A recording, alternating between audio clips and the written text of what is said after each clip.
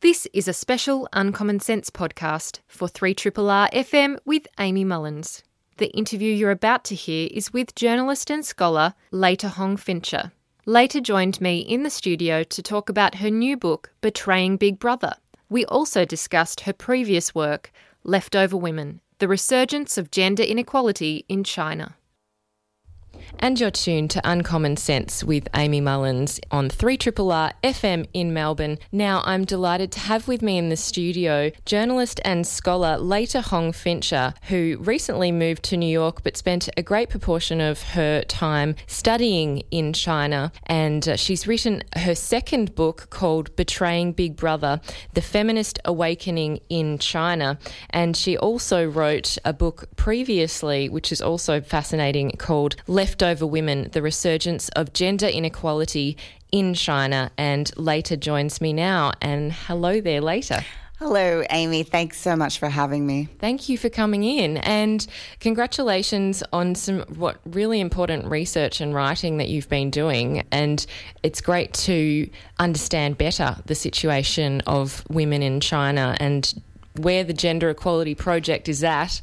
First up, I'd really like to highlight your first book, which I believe was based on your PhD that you received. Yes. So that's about leftover women. And could you share with us this concept, which is quite commonly used and referred to in China by women who might be considered leftover, and also by the government, who have also been talking about this concept and pushing it, really, haven't they? Sure. Well, when I was doing my PhD in Beijing, I was at Tsinghua University, and doing research actually on how women are shut out of the real estate market when they're buying homes. But then that's when I came across this term, 剩女, leftover women, for the first time. And it was extremely widely used.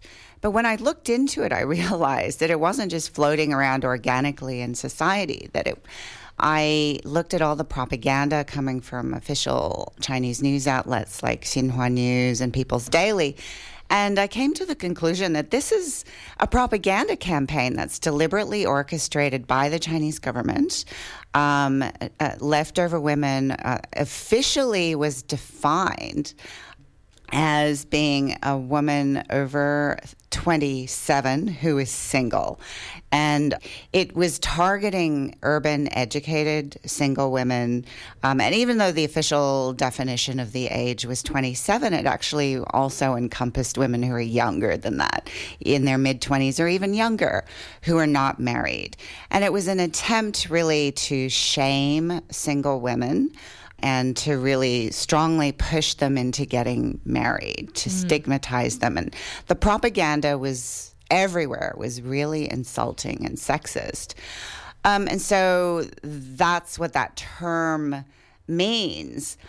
And at the time, I was arguing that it was part of an effort to push these educated women who are naturally shying away from marriage. They don't want to marry that young anymore, to get them to marry. But in recent years, I realized that that's kind of just building up to this new drive to get women to have more babies. So it's related to a really recent phenomenon at the beginning of 2016, when the Chinese government passed a new or enacted a new two-child policy after over 35 years of having a one-child policy. So they're building on this, so-called leftover women marriage promotion campaign. And so after the women are pushed into getting married, they're now being pushed into having two babies.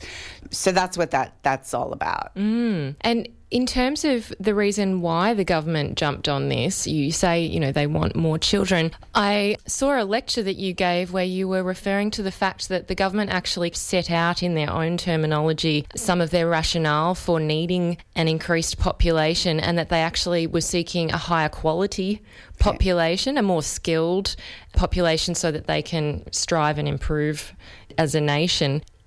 Is that a new development in terms of their aim to create a more advanced society? Yeah. The thing is that this is part of their long-standing tradition of eugenics in China's population planning policies that date back quite a few decades, actually. But eugenics is in part why I believe they came up with this propaganda campaign targeting or shaming so-called leftover women starting in 2007. So at the beginning of 2007, China's State Council, which is like their cabinet, made a really important policy announcement saying that China faced a severe problem with the so-called low quality of its population and that it urgently needed to upgrade population quality. And so they then named a whole bunch of ministries that should be in charge of so-called upgrading population quality. And this has been part of China's population planning policy for a long time, though. So it's not just about controlling the quantity of the population, it's also about engineering the right so-called right, ideal kind of population that is, considered to be high quality, meaning they're capable of being more highly educated. They're definitely Han Chinese in ethnicity. I write a bit in my new book, Betraying Big Brother, about how the Uyghur Muslims in Xinjiang, for example, are considered so-called low quality. And there's been, a very different kind of population planning policy directed at trying to get Uyghur Muslim women to have fewer children while getting Han Chinese, so-called high-quality women to have more children. But this has been a long-standing part of China's population planning for quite a while. In 2007, they made it very explicit with this state council announcement saying we need to upgrade population quality. And so in my view, I made the argument that the government was targeting educated Han Chinese women who were increasingly pushing off marriage. They weren't marrying as early anymore. They also didn't want to have didn't necessarily want to have babies anymore. And so it's very much a part of trying to sculpt the ideal kind of population. And I recall a part of the book that you mentioned that the government was also using various tactics to shame women, like, for example, whenever there might have been birth defects, they suggested it was because women waited too long. They weren't in the prime of their child-rearing lives because they'd been off having a career or getting better educated. Right. Yes. I mean, it's completely unscientific, but there continue to be, to this day, all sorts of propaganda warning women that if they wait until after 30 to have babies, their children are going to have birth defects. It's part of the fear-mongering that has been in practice for over a decade. I mean, I noticed it certainly really becoming much more aggressive in 2007. But today, I mean, the propaganda under this so-called, the new two-child policy, it's also fear-mongering. It's targeting these educated Han Chinese women.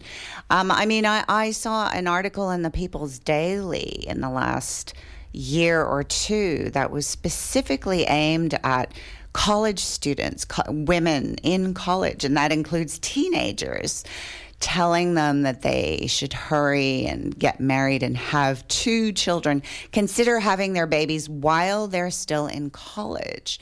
And it's really ridiculous on the face of it, but it's also quite frightening when you think about the capabilities, the coercion in China's history of enforcing, the one-child policy. There have been so many human rights abuses that have been widely documented, like forced abortions, and so it's fundamentally all about controlling women's reproductive lives and controlling their women. So the government really views women as reproductive tools of the state.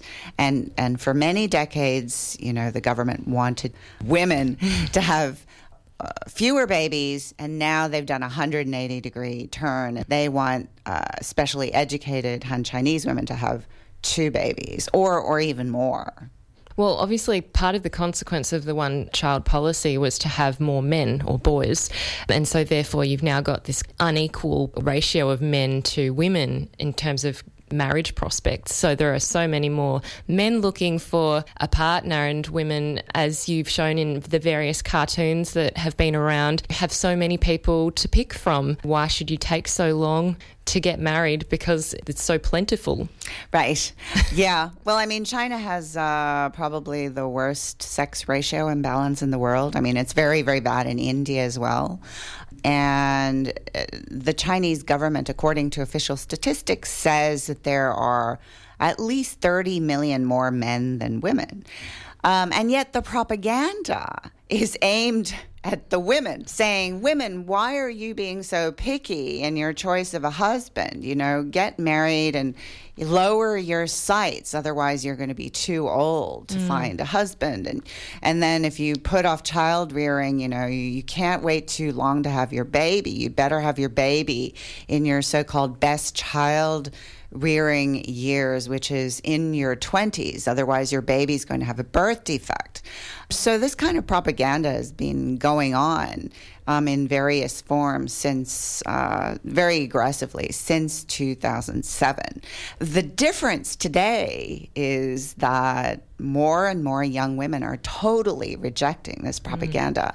And you can also see in the official statistics on births, births are falling dramatically in China. And this is viewed as a really alarming problem by the Chinese government, which is really desperate to try to boost birth rates now, especially among educated Han women. But so far, it has failed miserably.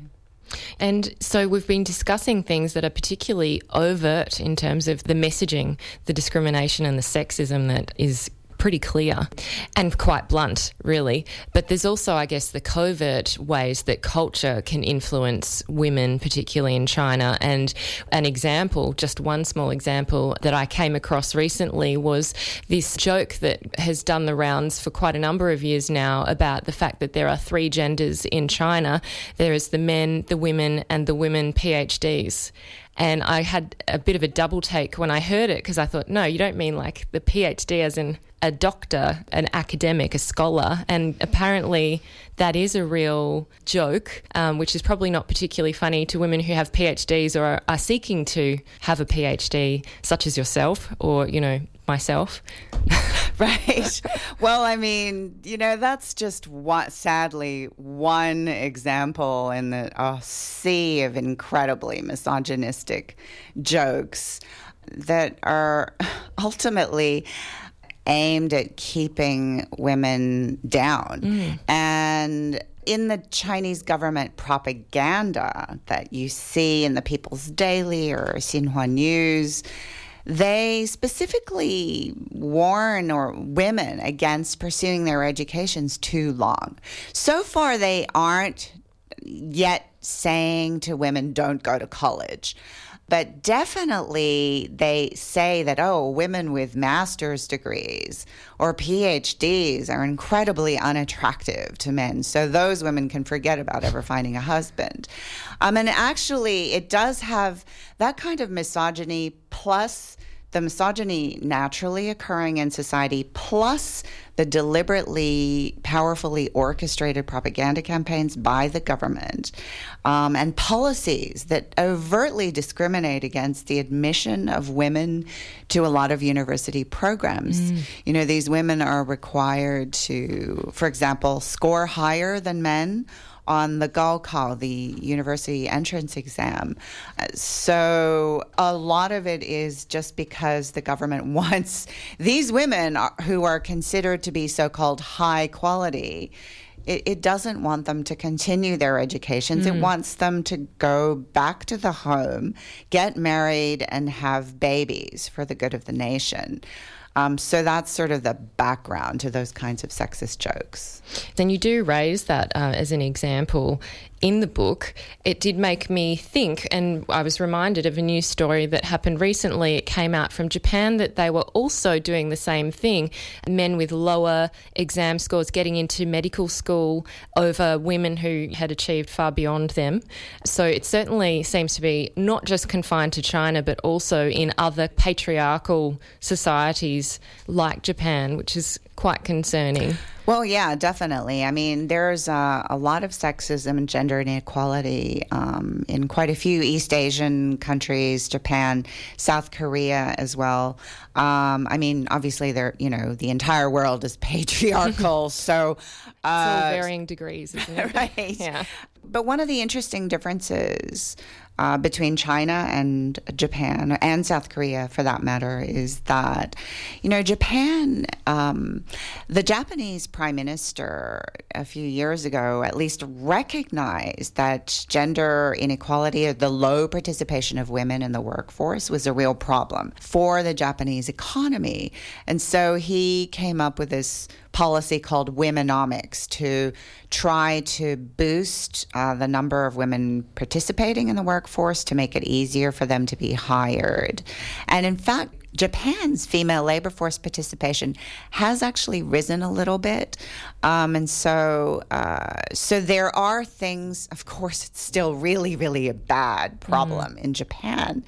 But it's so striking to see that, in China doesn't view the shrinking female labor force participation as a problem. In fact, I believe that it actually wants women to retreat from the workforce, that the government thinks it's more important to get women to return to the home and leave the jobs to the men, and for women to take on this very subservient role of dutiful wife and mother.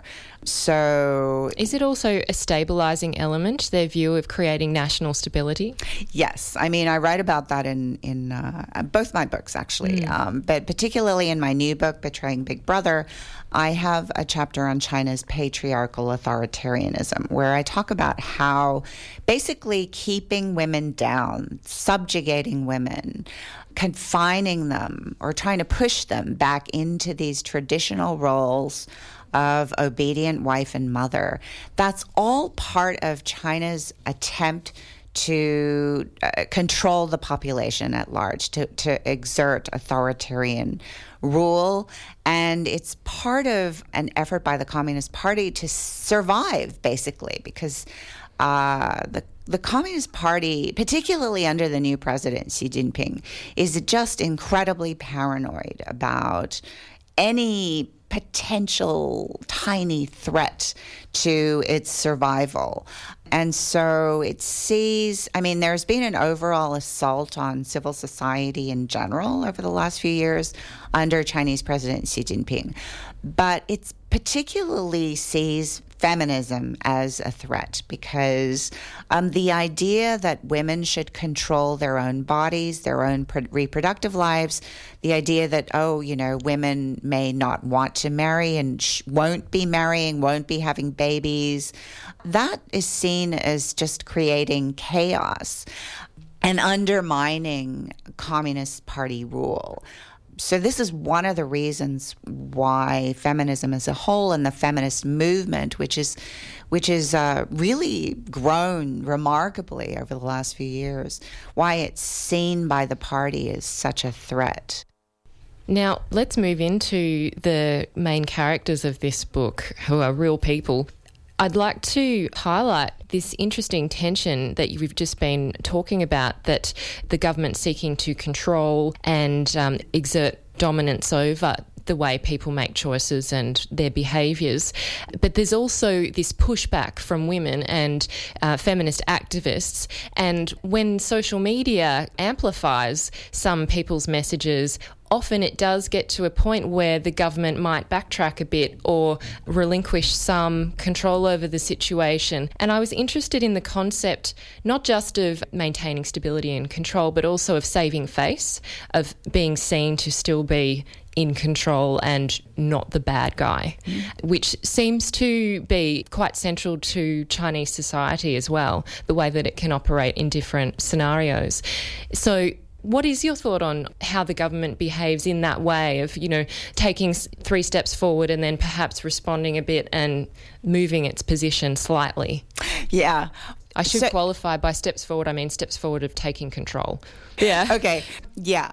So in the book, I write about how, first of all, these women, the Feminist I focus Five. on the Feminist Five are 5 young women who were jailed in 2015, which is 4 years ago now, for planning to celebrate International Women's Day by handing out stickers against sexual harassment on subways and buses. And there was actually a much larger group of feminist activists that were planning to take part in this activity in several different Chinese cities.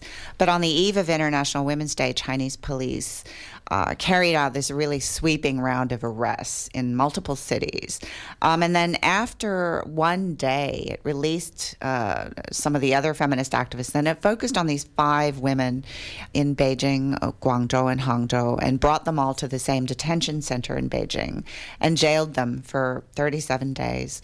What the government was trying to do then was to prevent the possibility of a large-scale feminist movement from breaking out. But that move just totally backfired because it ended up just galvanizing the feminist community in China.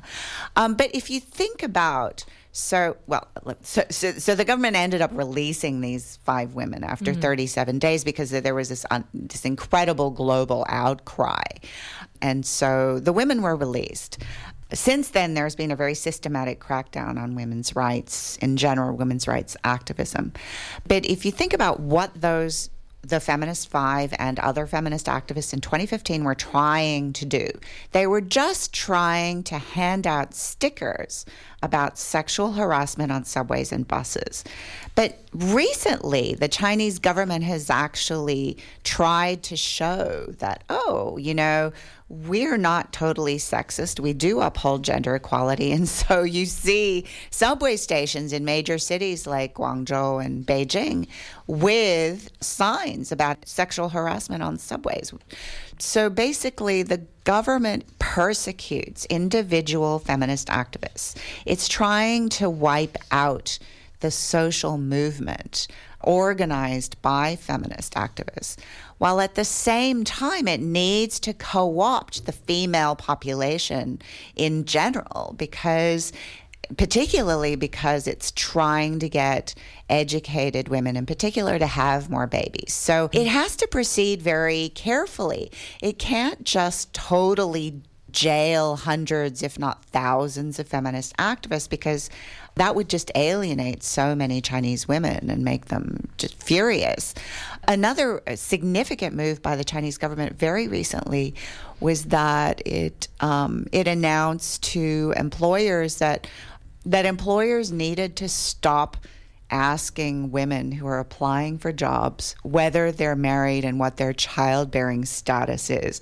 So if that ends up being enforced, that could be a big deal. Yeah. I don't know if it'll be enforced, but it does show that the government is trying to show the Chinese population that it's not totally misogynistic, while at the same time it's treating individual feminist activists very badly, still detaining them, shutting down women's rights centers.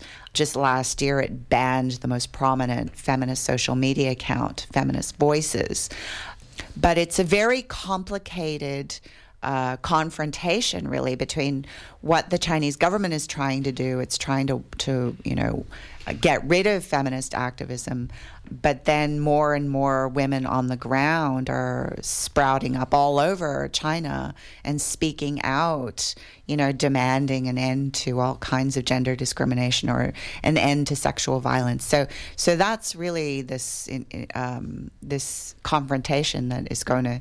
It's very fraught. It's going to continue for the foreseeable future, I think. Yeah, and it seems like the internet is becoming a really big battleground because that's one way that individuals can express opinions, and there's obviously a great deal of censorship in the internet in China, given there's a massive firewall and various platforms are banned. You can't use Twitter, for example, but they have their own localized platforms to use, like Weibo and WeChat. And so you highlight the internet in a particular chapter I'm thinking of, where you talk about various influencers, and one in particular, Li Yuan, who is a journalist for the Wall Street Journal in China, or was, built a huge following on that platform, but wasn't necessarily, or wouldn't necessarily call herself a feminist, but was saying things that challenged the status quo around gender. And I'm interested in that idea as well. There are the Feminist Five we've got here, who are really strong voices who have made it very clear that they're loud and proud to be feminist. And then you've got other women in China who may not use the term because it has such a negative connotation now, but are still engaging in perhaps feminist activity or thought? Yeah, absolutely. So I would say that the vast majority of women in China would never call themselves feminist. And of course, there are many reasons for that. I mean, I think all over the world, you have women, in Australia and America who, want equality and justice, but are hesitant to use the label of feminist. Mm-hmm. And you have, obviously, in China, the Chinese government has declared feminism to be a really problematic force. And in fact, the People's Daily warned that Western feminism is, quote unquote, a tool of hostile foreign forces trying to interfere in China's internal affairs. So you can understand why so many women hesitate to use that label. But looking beyond the label of feminist, there are so many, just more and more, young women in China, especially urban women, especially if they've gone to college, who are just standing out and speaking out much more about the need for equality, the need for personal dignity. They want to have the same opportunities as men. They don't want to be discriminated against. They want an equal shot at getting into university or not being sexually harassed in the workplace. And so, the example you referred to, Li Yuan, she's actually now at the New York Times, the Asia technology columnist, but she didn't really embrace the label for herself of feminist until very recently. And yet for many years, she had this massive following of at least 2 million followers on Weibo, China's equivalent of Twitter. And I've known her for a long time, and I've always said, "Oh, you're such a great feminist." But then she didn't want to call herself that until very recently. But she's one of those opinion makers who's really had a huge influence on women across China. And so this is why, I use the subtitle Betraying Big Brother, The Feminist Awakening in China, because I really see this happening to so many young women in China. And it's not even just college-educated women. They're women factory workers are also increasingly demanding equal treatment, demanding, a workplace that's free from sexual harassment. And recently there was a website for factory women's rights that was banned as well, because it really is an increase in consciousness among women across classes about their own rights, about needing to stand up for their rights. Yes, and you do also highlight the data around the gender pay gap widening as well, which I'm sure affects those of the working class pretty harshly. So in terms of the Feminist Five and those particular women, I've heard you refer to them, and even in this book you say these women were not well known or known at all, really. Maybe one who you had actually met previously before they were arrested was known to people as a feminist activist. But that since then they've obviously become fairly iconic, and they've also had a great deal of monitoring still. What is the situation for them? You detail really in depth, obviously having spoken to them, their experiences being detained and what happened there. So I think I'll leave people to read it because it's probably best to actually read it in full. But since they've been released, are they still under any kind of investigation, or do they still feel threatened in any way in terms of their ability to engage in feminist activism? Yes. Well, the Feminist Five are quite famous now. I mean, they got so much international news coverage when they were jailed in 2015. The case against them was never formally dropped, so they are technically still criminal suspects. And, I'm not going to give the details of what's happening with each one of them because they are still being monitored. And there is a very systematic crackdown on feminist activists ongoing. And most recently, there was a very influential anti-sexual violence center in Guangzhou that was forced to shut down.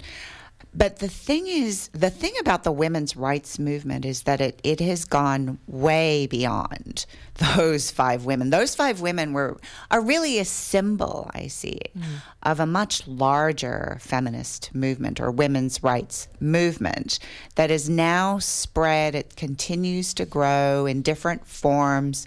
The Me Too movement is one expression of that movement.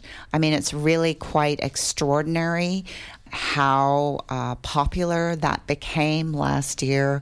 There were thousands of university students and recent graduates last year who signed their real names to petitions demanding that universities take sexual harassment seriously, and that included men as well as women.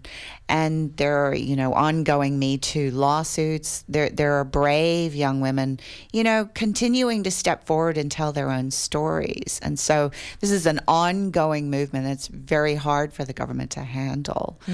But it's such a multifaceted movement. So there are the Feminist Five who are very famous, but then there's by and large, I would say this movement is full of nameless people. And by the way, the Me Too hashtag was one of the top 10 most censored topics on the Chinese internet in 2018, according to this study by University of Hong Kong. You highlight there also the power of the internet and the fact that really people can engage with this issue in a range of ways personally.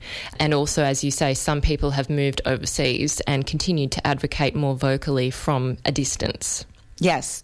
That's, I think, one of the reasons why the women's rights movement has continued is because the founding editor of Feminist Voices, which was banned last year, this prominent feminist social media site, is now in New York, and she's started what she calls a new battleground in the feminist movement.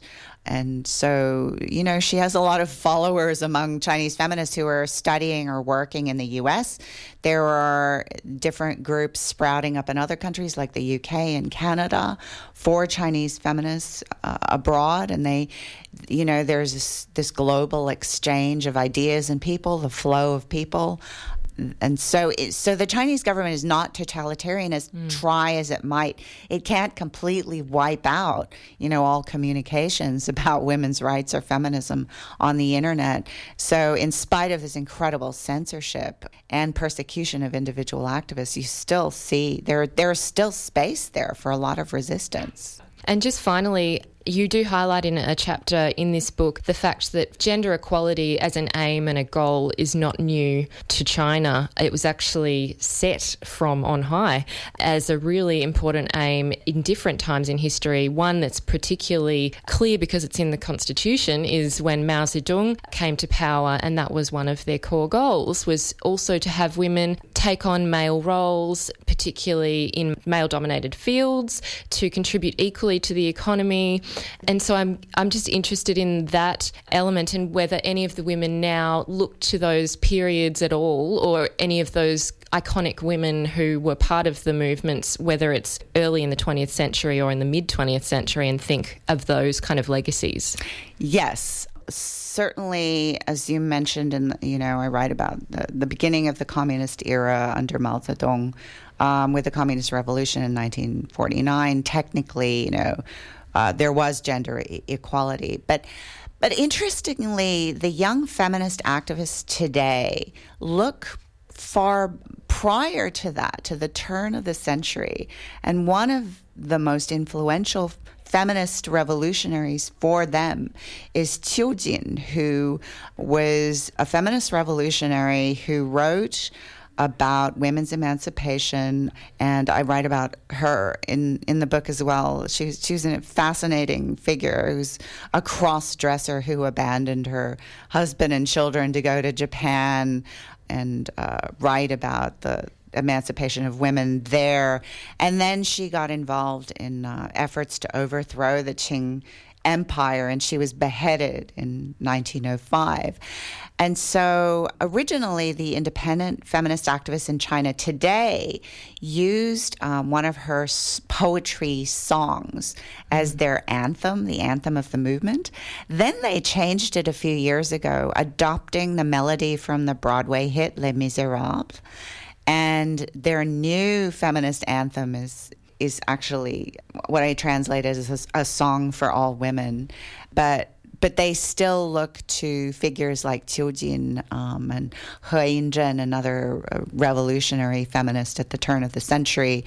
They don't look to the early communist icons of gender equality, because that's just not something that they see as real feminism. And these activists today are completely independent of the Communist Party, and that is why they're seen as such a threat, because they don't want, they're not working with or for the Communist Party, whereas, of course, this top-down gender equality, the policies of gender equality in the early communist era were all, fundamentally, they were still about controlling women. They wanted women to all participate in the workforce en masse, but it was all for the good of the new communist nation, and those women, were still serving the Communist Party. And so they're not seen as heroes by these young feminist activists. It was all about economic production.